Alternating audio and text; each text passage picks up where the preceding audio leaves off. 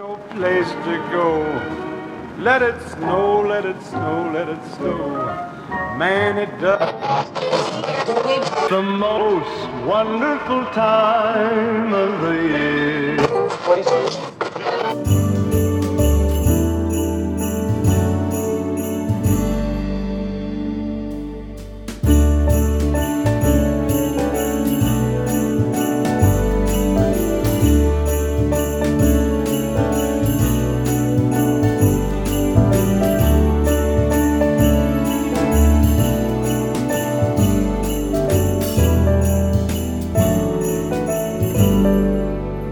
Christmas preparations come in many forms.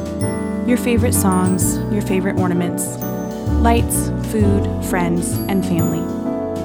This year, during the month of December, we will be preparing by looking at 4 songs from the Gospel of Luke. These songs, written in preparation and response to the birth of Jesus, will help prepare our own hearts to receive the gift that he is.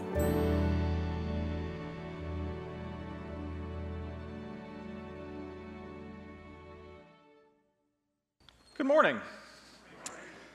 My name is Sanjay Merchant. If I haven't met you, I bring you greetings from sunny Chicago. I think I've mentioned this before. I'm not a Midwesterner. I'm a Californian.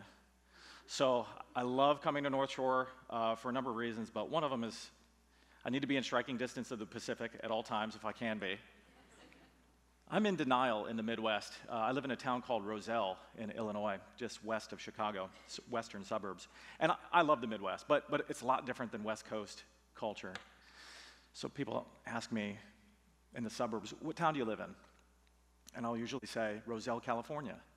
And they'll say, I think you mean Illinois. And my response is, I'm a Californian. I'm pretty sure I live in California. I don't know if you recognize this, but that's called denial. So it's great to be back in the West Coast. We're going to be looking at the Gospel of Luke today, so our ushers have Bibles. If you guys want to come forward, and for those of you who already have your Bibles, turn to Luke 1, or in your Bible app to Luke 1, and that's where we'll start today.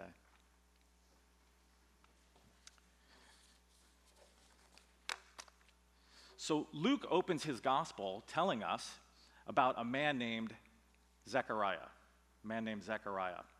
And we're told that he's a priest and he's a very godly man. He's, we're told, advanced in age is what it says. And he himself is going to tell us plainly he's old. So he's an elder priest, and he's married to a woman named Elizabeth, and they've never had children. Apparently she's been barren, and that was something in the first century of an embarrassment for women. It's still hard for couples today, and I'm sure people here know something about this intimately. It's still hard to want to have children and not have that blessing. There was something of a social embarrassment for them as well. So it was perhaps in some ways even harder on Elizabeth, but it seemed to them that ship had sailed. Zechariah, this priest, would go to the temple daily and do his priestly duties. And one of the things that they would do is offer incense. He would enter into the temple. He had the right to do that as a priest, and others would stay outside and pray. And he would offer up incense, and he'd burn this incense, and it was in part meant to represent the going up of prayers to God. Well, he went into the temple and offered incense, and the angel Gabriel appeared to him. And Gabriel told him that he and Elizabeth would finally conceive. Apparently, Zechariah sort of scoffed at Gabriel. Now, he was shocked to see an angel. He recognized that he's talking to an angel. That's got to be shocking in itself. We don't have any sense that Zechariah has ever had an experience like this before, although he's a priest. This is not a common thing. But he knows, I'm an old man, he tells the angel. How is Elizabeth going to conceive? He actually expresses some doubt. And so Gabriel gives him a sign that he says, I'm Gabriel. I stand in the presence of the Lord. It's almost like, who are you? I came from the throne of God to tell you that your wife is going to conceive. You don't believe me? So he struck Zechariah mute in that moment. So Zechariah couldn't talk. And he came out of the temple, and people could tell something happened in there, and they're praying, and Zechariah couldn't talk. And we're told after that, Elizabeth conceived. So she's an old woman, past the age apparently of even having any hope in that. she conceives. 6 months later, Gabriel appears to Mary, and we know Mary very well. We know who that is. Mary is a young woman, not an old woman. She's a virgin. She's engaged to Joseph. Gabriel comes to her and says that she likewise would conceive, not by Joseph, because they're not married. Mary says rather to Gabriel, I'm not married. How is that going to happen? I'm betrothed. Gabriel answers to her that she would conceive not by Joseph, but miraculously by the Holy Spirit. So Gabriel says in verse 132 through 33, he says, she would conceive, and the son that she would bear, Gabriel says, he will be great and will be called the Son of the Most High, and the Lord God will give him the throne of his father David. He's a descendant of David, and he will reign over the house of Jacob forever, and of his kingdom there will be no end. And then Gabriel informs her of something really important. Your relative, Elizabeth, I don't know exactly how they were related, she's also pregnant. So immediately after, Mary, we're told, goes looking for Elizabeth, goes into her house, and Elizabeth hears her coming. And Elizabeth shouts out, rejoicing, hearing Mary's voice. And in verses 142 through 44, this is what Elizabeth says to Mary when she appears. Blessed are you among women, and blessed is the fruit of your womb. And why is this granted to me, that the mother of my Lord should come to me? For behold, when the sound of your greeting came to my ears, the baby in my womb leaped for joy. And blessed is she who believed what would be fulfilled. Blessed is she who believed that there would be a fulfillment of what was spoken to her from the Lord.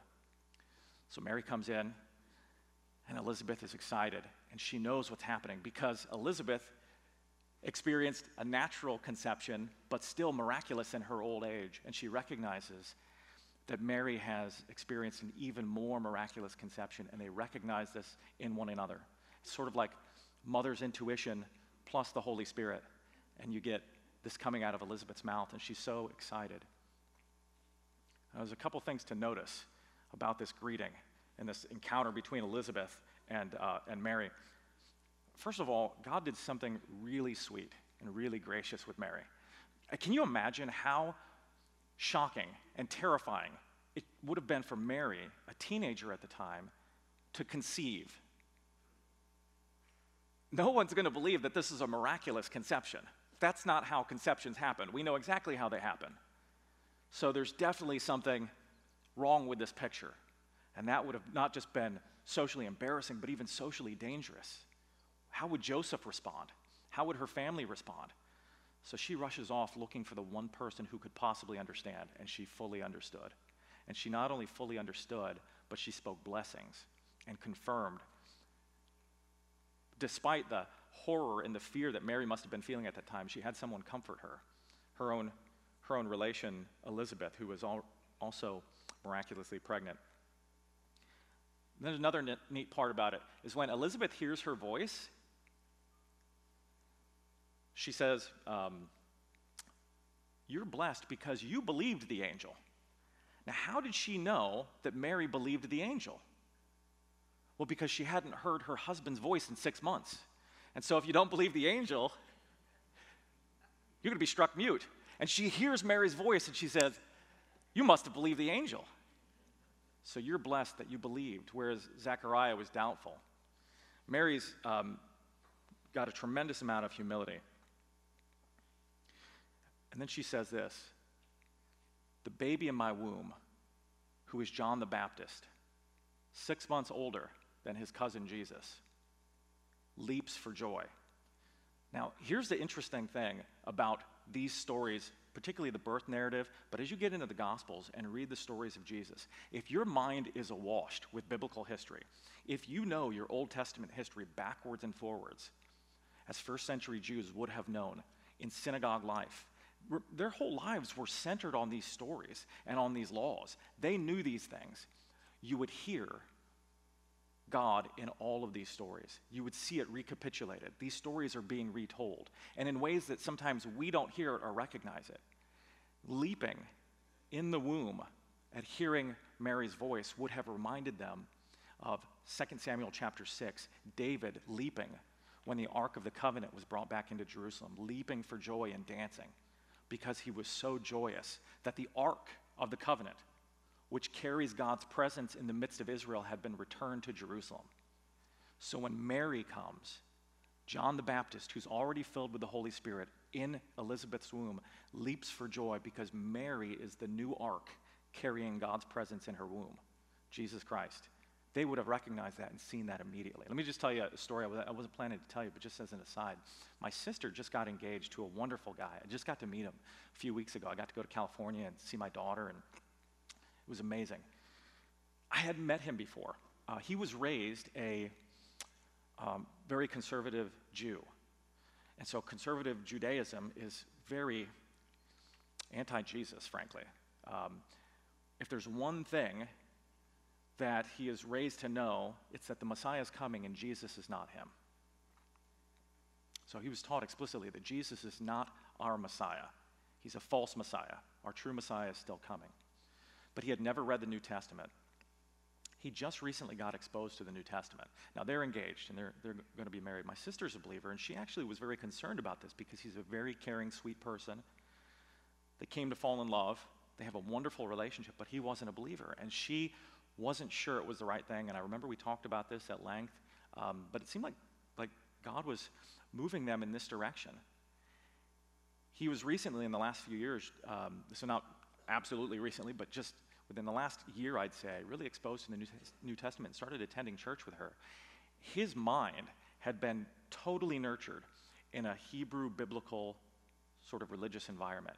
He knows these stories backwards and forwards, and for the first time, he's exposed to Jesus, and he can't help but respond, this is the fulfillment of all the things that I've learned. Jesus is all of these things. All of these stories come together in him. That's not always the reaction that sort of somebody raised in a Reformed Jewish environment might have. They might have a very combative reaction. They might have a dismissive or ambivalent reaction. Who knows? Same things were happening in the synagogues when Paul and Barnabas were coming and preaching in the first century. It was very divided. Some people were reacting negatively. Some people were reacting positively and worshiping. Jesus has this sort of, causes these sorts of divisions. It was so amazing to talk to him and to be able to answer some things for him that he had wondered. It was an incredible conversation. First century readers of Luke would have recognized this, that John the Baptist is leaping for joy like David leapt in front of the ark because God's presence had come finally to Israel. And remember, Eve, go all the way back to the beginning of the Bible, Eve is the mother of all the living, we're told. She's the mother of life and the mother of humanity. And now Mary is bringing new life into the world, in fact, eternal life in her womb. They would have heard all of these things just in this blessing that Elizabeth speaks. So then Mary responds after that, and she says this. We're told that Mary says this. This is called a song. Traditionally, in the Western church, we're talking about Catholics and Protestants, the European-based church of which we are descendants, as we're Western Christians, has called this a song, a canticle. And later on, we actually set it to music and translated it into Latin and sang it for many centuries. You've probably heard of it before. It's called the Magnificat. And so it's sung. Initially, Mary didn't sing it. It wasn't a song, a pre-prepared song that she came with. These are called songs, but it's more like a spiritual saying that just sort of burst out of her. It's very much in biblical language. So the way that she talks, again, somebody whose mind is awash in the Bible would recognize it. She speaks in a very Hebrew way. And this is what she says in response to what Elizabeth said to her. She says, "My soul magnifies the Lord, and my spirit rejoices in God my Savior. For he has looked on my humble estate, on the humble estate of his servant. For behold, now all generations will call me blessed. For he who is mighty has done great things for me, and holy is his name. And his mercy is for those who fear him from generation to generation. He has shown strength with his arm. He has scattered the proud in the thoughts of their hearts, and he's brought down the mighty from their thrones, and exalted those of humble estate, and has filled the hungry with good things, and the rich he has sent away empty. He has helped his servant Israel, in remembrance of his mercy, as he spoke to our fathers, to Abraham, and to his offspring forever. Now, some critical Bible scholars, there are Bible scholars who are very critical of the Bible. They aren't really, let's say they're not really believers. They read it as literature, and they sort of dissect it. Some people have asked, how would Luke have known this? Luke, who purportedly writes the Gospel of Luke, wasn't even born yet. So he wasn't there to hear Mary say this. So they suggest maybe Luke just made this up. Did Mary really say these things? Well, it's a complex question. Some complex questions have complex answers. Here's my theory as to how Luke knew this. He asked her. He asked Mary, what happened? And she told him. So actually, some questions have pretty simple answers. This is one of those. At the beginning of the gospel, Luke says to a guy named Theophilus, he says, I want to write you an orderly account. Apparently, Theophilus was some important person who had just become a Christian, and he commissioned Luke to write a really orderly account. He came to believe in Jesus, and he said, okay, now I want to get the story in writing, all told. Can you give me the whole story for use in our churches? And so Luke says, absolutely.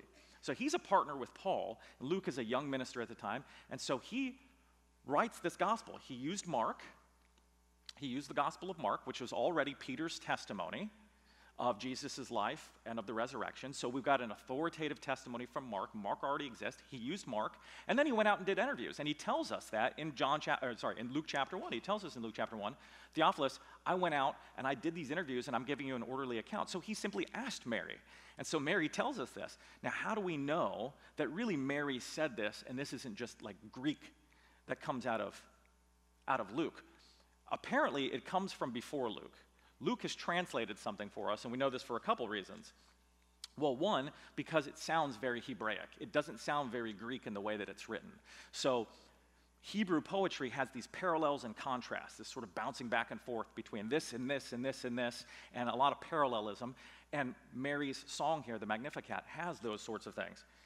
It includes allusions to the Old Testament. For example, Hannah's prayer. Hannah in 1 Samuel chapter 2, she was a woman who was barren, and she desperately wanted to have a child. She prayed, and God opened her womb, and she gave birth to the prophet Samuel.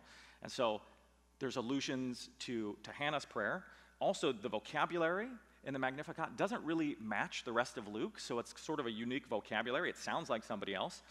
And then also, certain New Testament scholars have recognized that if you take some of this Greek, and we only have it in Greek, and you reverse engineer it back into Hebrew, so you sort of translate it back into first century Hebrew, it actually makes sense. It's actually more fluid. So you get some statements in Greek that are kind of choppy and don't make perfect sense, but again, if you reverse engineer it into Hebrew, it sort of flows and makes sense and sounds normal. So it definitely came from the mouth of Mary. Mary said this in this moment. And as I was studying this and thinking about it, it occurred to me that the structure is sort of like an Oreo cookie. It's got a top wafer and a bottom wafer, and it's got some filling. So I don't know about you, but most of us, when you get an Oreo, what do? Well, you eat it, yeah, of course. You don't give it away. Who would do that? What kind of weirdo? Anybody tries to give you an Oreo cookie, don't take it. What kind of weirdo are you? Nobody gives away Oreo cookies. You poison this. You eat the cookie. But if it's your cookie, well, at least I would go for the filling first, right? Most of us would go for the filling. So let's look at the filling. What is the filling? The filling is this sort of back and forth act of worship by Mary. She recognizes God for his greatness and what he's doing in her. And so she says this. She says, on the one hand, he shows mercy to those who fear him. He shows mercy to those who fear him, who respect him, who recognize his power and his greatness. They don't flout him. They don't treat him lightly. He has mercy on those who fear him, but he scatters the proud. So you get this contrast, those who fear him and the proud. He dethrones the mighty. And in fact, the Lord Jesus will dethrone the mightiest of all, Caesar himself. As we'll see in time and through Easter, he will dethrone Caesar, and the Roman Empire, the greatest empire the world had ever seen, will fall. And people will no longer say for centuries that Caesar is Lord, which was common practice, which in fact was required of Roman citizens to say Caesar is Lord, like we might say the Pledge of Allegiance. They would no longer say that, but what did they say? Jesus is Lord. That was seditious. Jesus himself would dethrone the mightiest of all, and he would exalt the humble.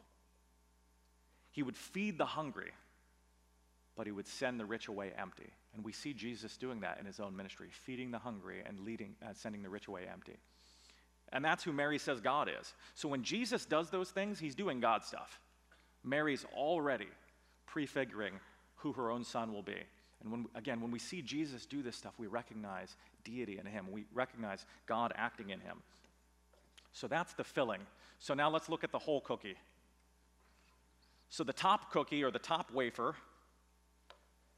Mary says in the first couple verses that the Lord looked on her and has done great things for her. Well, what has she done? What has he done for her? She's a young woman, a virgin, and a humble servant of God, and now she's been blessed.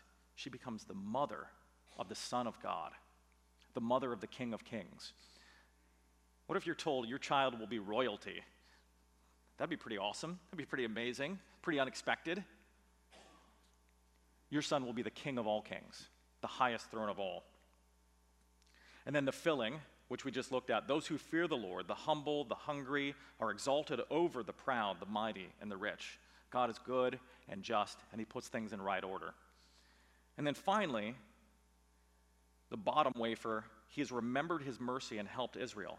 A small, defeated, and oppressed nation has become the epicenter of God's kingdom, where the Savior of the world reigns. So Mary's saying, in effect, what God is doing in me, although I'm really small and insignificant, I'm a nobody. Nobody knows me. I'm a young girl. I'm a nobody in a nobody country in the middle of nowhere. But what he's doing in me, he's doing in Israel. And what he's doing in Israel, although Israel is small and insignificant, he's doing in the whole world. So this is Mary's song and her response.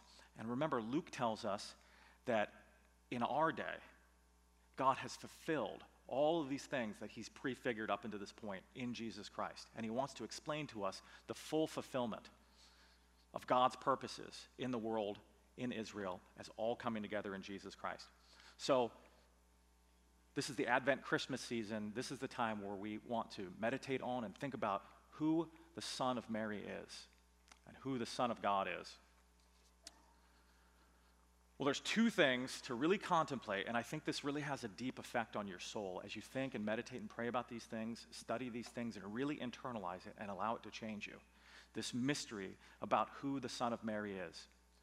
First and foremost, we're told that he's God's only begotten Son. He's God's only begotten Son. Let me tell you about, I've got 2 sons, and I've got 2 daughters. But let me just pick my oldest son just for the sake of the metaphor. His name is Nathaniel. When he was younger, I called him Mini-Me.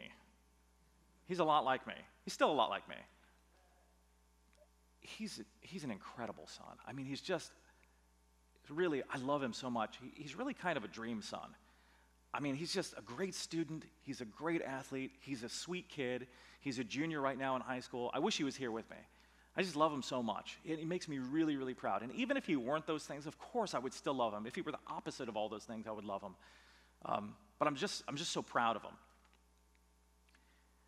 And I'm glad to see the man that he's becoming. I used to call him Mini-Me. Well, as I said, he's a junior now in high school. He's my height, maybe just a little bit taller now. He's not really Mini-Me anymore. He's actually pretty muscular. He can squat over 300 pounds, which is impressive to me. As it turns out, I didn't expect this, but I think now I'm Mini-Me, which is kind of shocking. I foolishly believed that I would always be me, but life is funny. So now I'm Mini-Me. Anyway, if he were here, he would see me and my son, and often you get a father and son next to each other, and you say, I see the family resemblance now, I see it. Okay, yeah, that's your son. He's got to be your son, right? He's my son. He has certain physical attributes like me, and even certain psychological attributes like me. Well, he was, as you know, being my son. If I tell you I got a son, you can assume I'm talking about a human, right? Humans produce humans. So our son Nathaniel, my wife's name is Erin, who is the sweetest, most Christ-like person I've ever known. Hopefully she'll be with me here soon, and you'll get to meet her. And so my wife Erin and I had a son, Nathaniel, and humans produce humans, clearly. Jesus Christ is the only begotten Son of God. What kind of thing is Jesus? He's not created. He's not an angel who's made. He's begotten. Now, there's no divine consort with which God the Father can marry and produce a child. So the production of the Son is not like the production of human children. The production of the Son is quite different. The Son, we're told, comes from the bosom of the Father, sort of like the womb of the Father, from the very being of the Father. And it's not as if God sort of miraculously conceived the Son in himself, like sort of conjured up and gave forth a Son. That's not how that works. The Father has always been Father. And so the Son has always come forth from the bosom of the Father eternally. The Son, being every bit as divine as his divine Father, is every bit as eternal as his divine Father. So think of the birthing of the Son, or the begottenness of the Son from the Father, not like human begetting, where we all have birthdays and we have a finite age. God doesn't have a finite age. God is infinitely old. And he's infinite love. And there was never a time at which he began loving. He's always loved, so he's always had his beloved Son. And so the metaphor is more like the sun in the sky, S-U-N, and its radiance. In fact, John says that Jesus Christ is the radiance of the Father. And so the divine Son radiates out of the divine Father eternally. So it's not a choice. The Son doesn't come to exist by a decision, because God can't come to exist by anyone's decision. God is not born. And Jesus Christ is just as much God as his divine Father. They share in the exact same being. He's not a separate God. They share in the same being, but they are separate persons, in that the Father really loves the Son and the Son really loves the Father. And it's not a sort of split personality or something like that. This is what we call, of course, the mystery of the Trinity, and we're already beginning to see this in the incarnation of the Son. So the divine Son comes from the bosom of the Father into the womb of Mary. So in John 1:8, we're told that no one has seen God at any time. The only begotten God who is in the bosom of the Father has explained him. That's Jesus Christ. John tells us this. So since he is the Son of God, he's fully God. Just like my son is the son of Sanjay, he's just as human as me. He has just as many human rights as me. I don't have more human rights than him. Right? I have more civil rights than him. I can vote and he can't. I have more authority in our home, a sort of economic authority, but I'm not more human than him. He's just as human.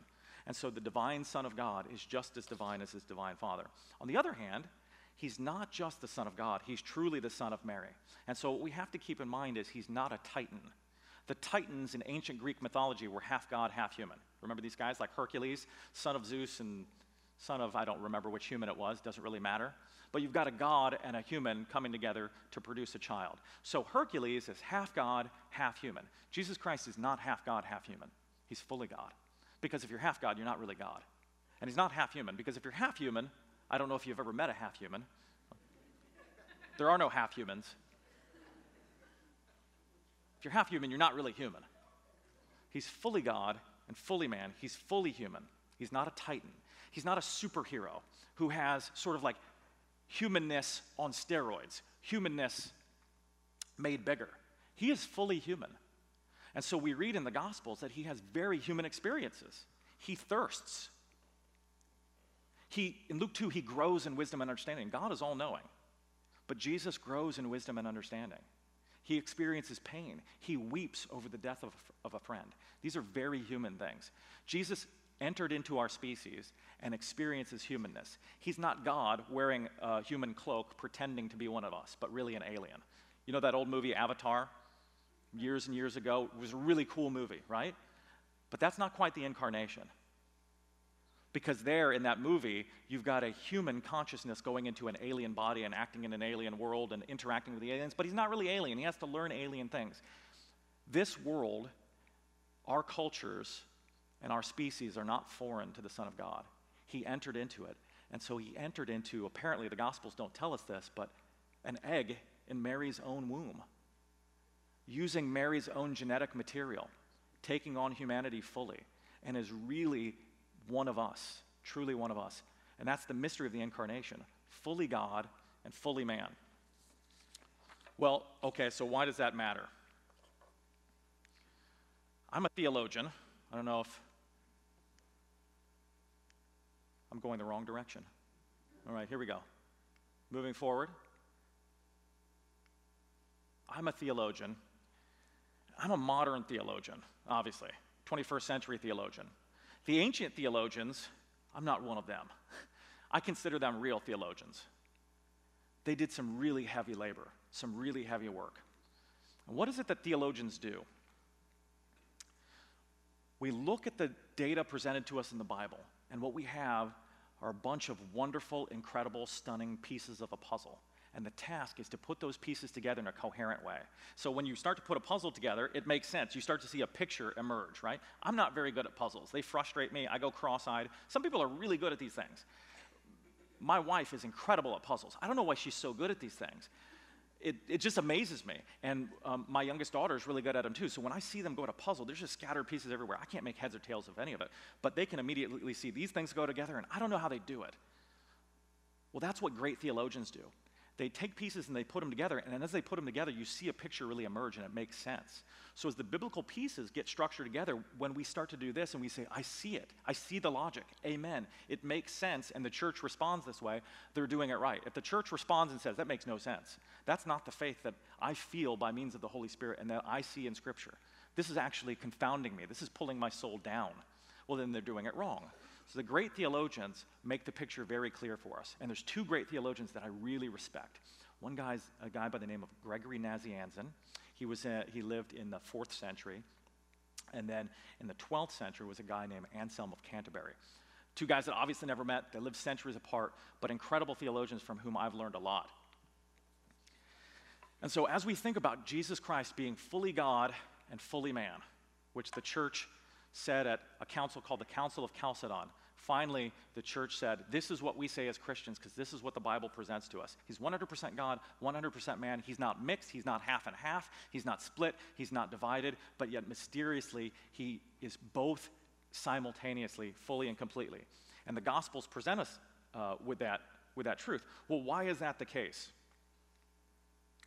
Well, first of all, he must be fully God because sin is killing us. Let me rephrase that. Sin is not killing us. Sin has already killed us. We're already dead. So it's not as if we imagine that sin, the things that we do wrong, the wrong intentions of our hearts, the way we destroy our lives, the way we hurt others, everything that is contrary to God's will for us and leads us to deep unhappiness, that's sin. It's not just killing us. And of course, we often practice sin, and we get more into it, and we regret it, and then hopefully we repent of it, and then we're restored by the Holy Spirit. It's not, again, not just killing us, but we're told in Scripture that we're dead in trespasses and sins, not dying, but dead. Now, if you're dying, and you have some terrible disease, and you go to a doctor can give you a plan, a treatment. You're going to take these medicines, you're going to go on this diet, we're going to get you this sort of surgery, and you can do certain things to bring yourself back to health. But we're told that we're not saved by good works. There is no good treatment plan for the problem of sin. There's nothing that you can do. That's really, really, really bad news. If you go to the doctor, you say to the doctor, how bad is it? I haven't been feeling well. How bad is it? The worst news you can hear is, you're dead. So actually, there's nothing I could do for you. You mean I'm dying, right, doctor? No. It's actually beyond the help of any physician. Actually, it's worse than that. You're already dead. That would be the worst news. That's the news that we encounter in the New Testament. You're already dead. That's what makes the good news, because the bad news comes first. Because entering into the world through the womb of Mary comes the great physician with a capital P.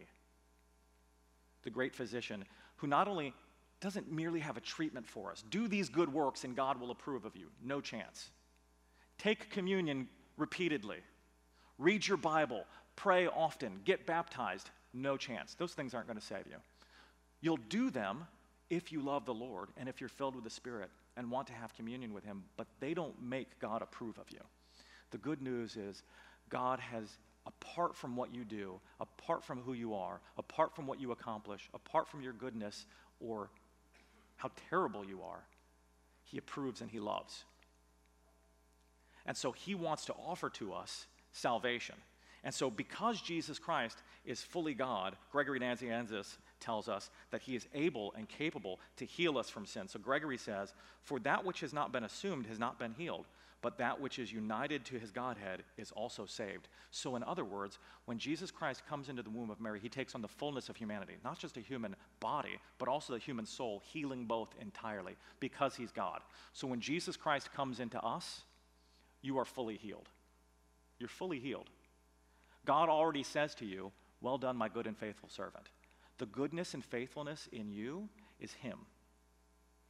But it's in you, and it really is now yours. Just like the divine Son of God coming into the womb of Mary, that really is her son.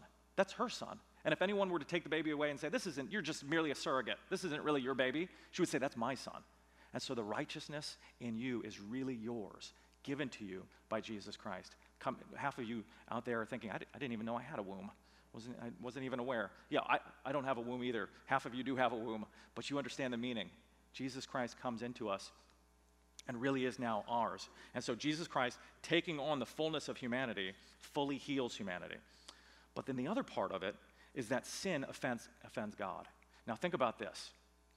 When we sin, the offense that we give is proportional to the being that we sin against. Imagine a really mean and vindictive man who has a falling out with his neighbor.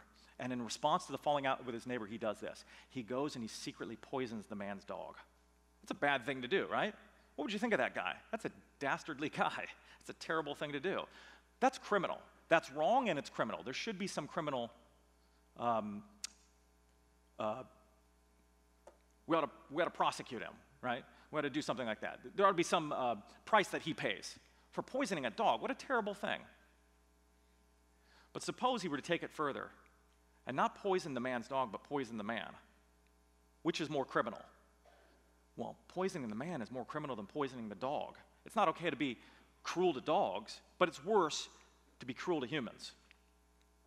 Because humans are higher beings than dogs. Not everybody thinks that, but they're just wrong, okay? So humans are higher beings than dogs. Dogs are higher beings than, say, spiders, right? You could just sort of use your intuition here, right? So spider aside isn't a huge crime. In fact, we might give you a high five for that, right? But dog aside, don't do that. My gosh. And homicide, killing humans, is horrific. So suppose, none of us can kill God, but suppose we ultimately sin against God, flout his goodness, thumb our noses in his face, fully break fellowship with him. He's dead to us. Now we've sinned against an infinite being and incurred an infinite debt. Now, if you've incurred an infinite debt, how are you going to pay that off? You can work your whole life. I don't care how much you earn, how well you do, you're not going to pay off that debt. But who owes the debt? Humanity owes the debt to God, and God is just. We might say, well, God could just wave his hand. Who cares? But that's not God's justice. God doesn't just wave his hand. He sets things right. He puts things in order for his glory and for our benefit. He puts things in order and makes them right. He doesn't just wave his hand at evil. And so things have to be put right. So Anselm of Canterbury, he said this. He says, if it be necessary, therefore, as it appears, that the heavenly kingdom be made up of men. So if God wants to save humans, and this cannot be effected unless the aforesaid satisfaction be made, unless things be made right, which none but God can make, and none but man ought to make, it is necessary for the God-man to make it. There must be someone who has God's infinite riches and power, who can pay the debt, and it must be a human who does it on the part of humanity, paying the debt that we owe. So in Jesus Christ, he pays our debt to God. Only God can pay it, and only man ought to pay it. And so he's our great benefactor. He's our great physician on one hand, healing us, but also our great benefactor on the other, paying the price for us. 1 Corinthians 8:9 tells us, for you know the grace of our Lord Jesus Christ, though he was rich, yet for your sake he became poor, so that you by his poverty might become rich. He gave us his riches and his wealth. So just as he came into Mary, he comes into us and gives us the fullness of his wealth. And so 2 Timothy 2:5-6 says there is one God and there is one mediator between God and man, the man Jesus Christ, who gave himself as a ransom for all, which is the testimony given at the proper time. So the incarnation is God's proof of reconciliation between humanity and God. Since the fall, there's been a war between us and God. We war with God, and God wars against us. And the birth of Jesus Christ, not half man and half God, but fully man and fully God, he becomes the mediator that bridges the gap. And on behalf of God's justice, he does what's right. And for our healing, he takes on humanness in everything that we are, is tempted in all ways as we are, knowing our experience. He's not foreign to us. None of us can say to God, well, you don't know what it's like because you're God. It's not true. So in response, what did Mary do? Mary was humbled, and she worshiped God. So God is humbling us and exalting us in Christ. When you recognize this stuff and you understand it and you deeply meditate on it, it's really humbling. It could bring you to tears when the Holy Spirit really impresses on you what this means for God to so love us that he would give himself for us, that he would sacrifice. I have that tattooed on my arm, Galatians 2:20.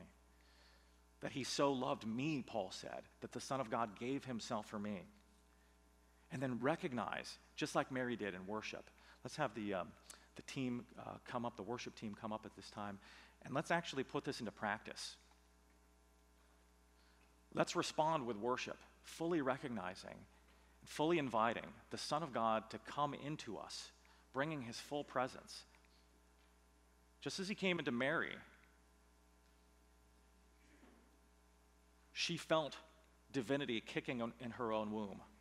So like I said, half of us don't have wombs, but he can come into our hearts. And this is God's real presence in us. Mary is a sort of precursor to the filling of the Holy Spirit that we experience and the full salvation that we know, and we know it now. He's loved us and he's given himself for us. Let me pray. Father, as we have this Advent time and we think of your Son, Lord Jesus, coming into the world, coming into the womb of Mary for our salvation and for your glory, revealing, Father, who you are.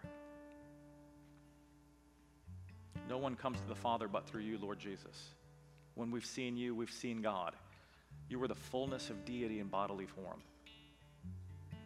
We recognize that fact of human history. This is a real event of history, and we recognize it. This isn't a myth. This isn't a fairy tale. This isn't wishful thinking. We recognize that you did this. And in doing this, you took on the fullness of humanity into yourself. That's sacrifice. You were rich, and you gave us your riches. You emptied yourself, Philippians 2 said, taking on the form of a servant. And in taking on the form of a servant, you took on full humanity. Everything that we experience, everything that we know, everything that we fear, every way in which we suffer, you know these things intimately. You're one of us. We can never say to you, you don't understand. And in doing that, you've reconciled us to God so that we have full access as sons and daughters, walking in boldly, worshiping and fearing, but loving and being intimate with our Father, reversing the curse. Eden was closed.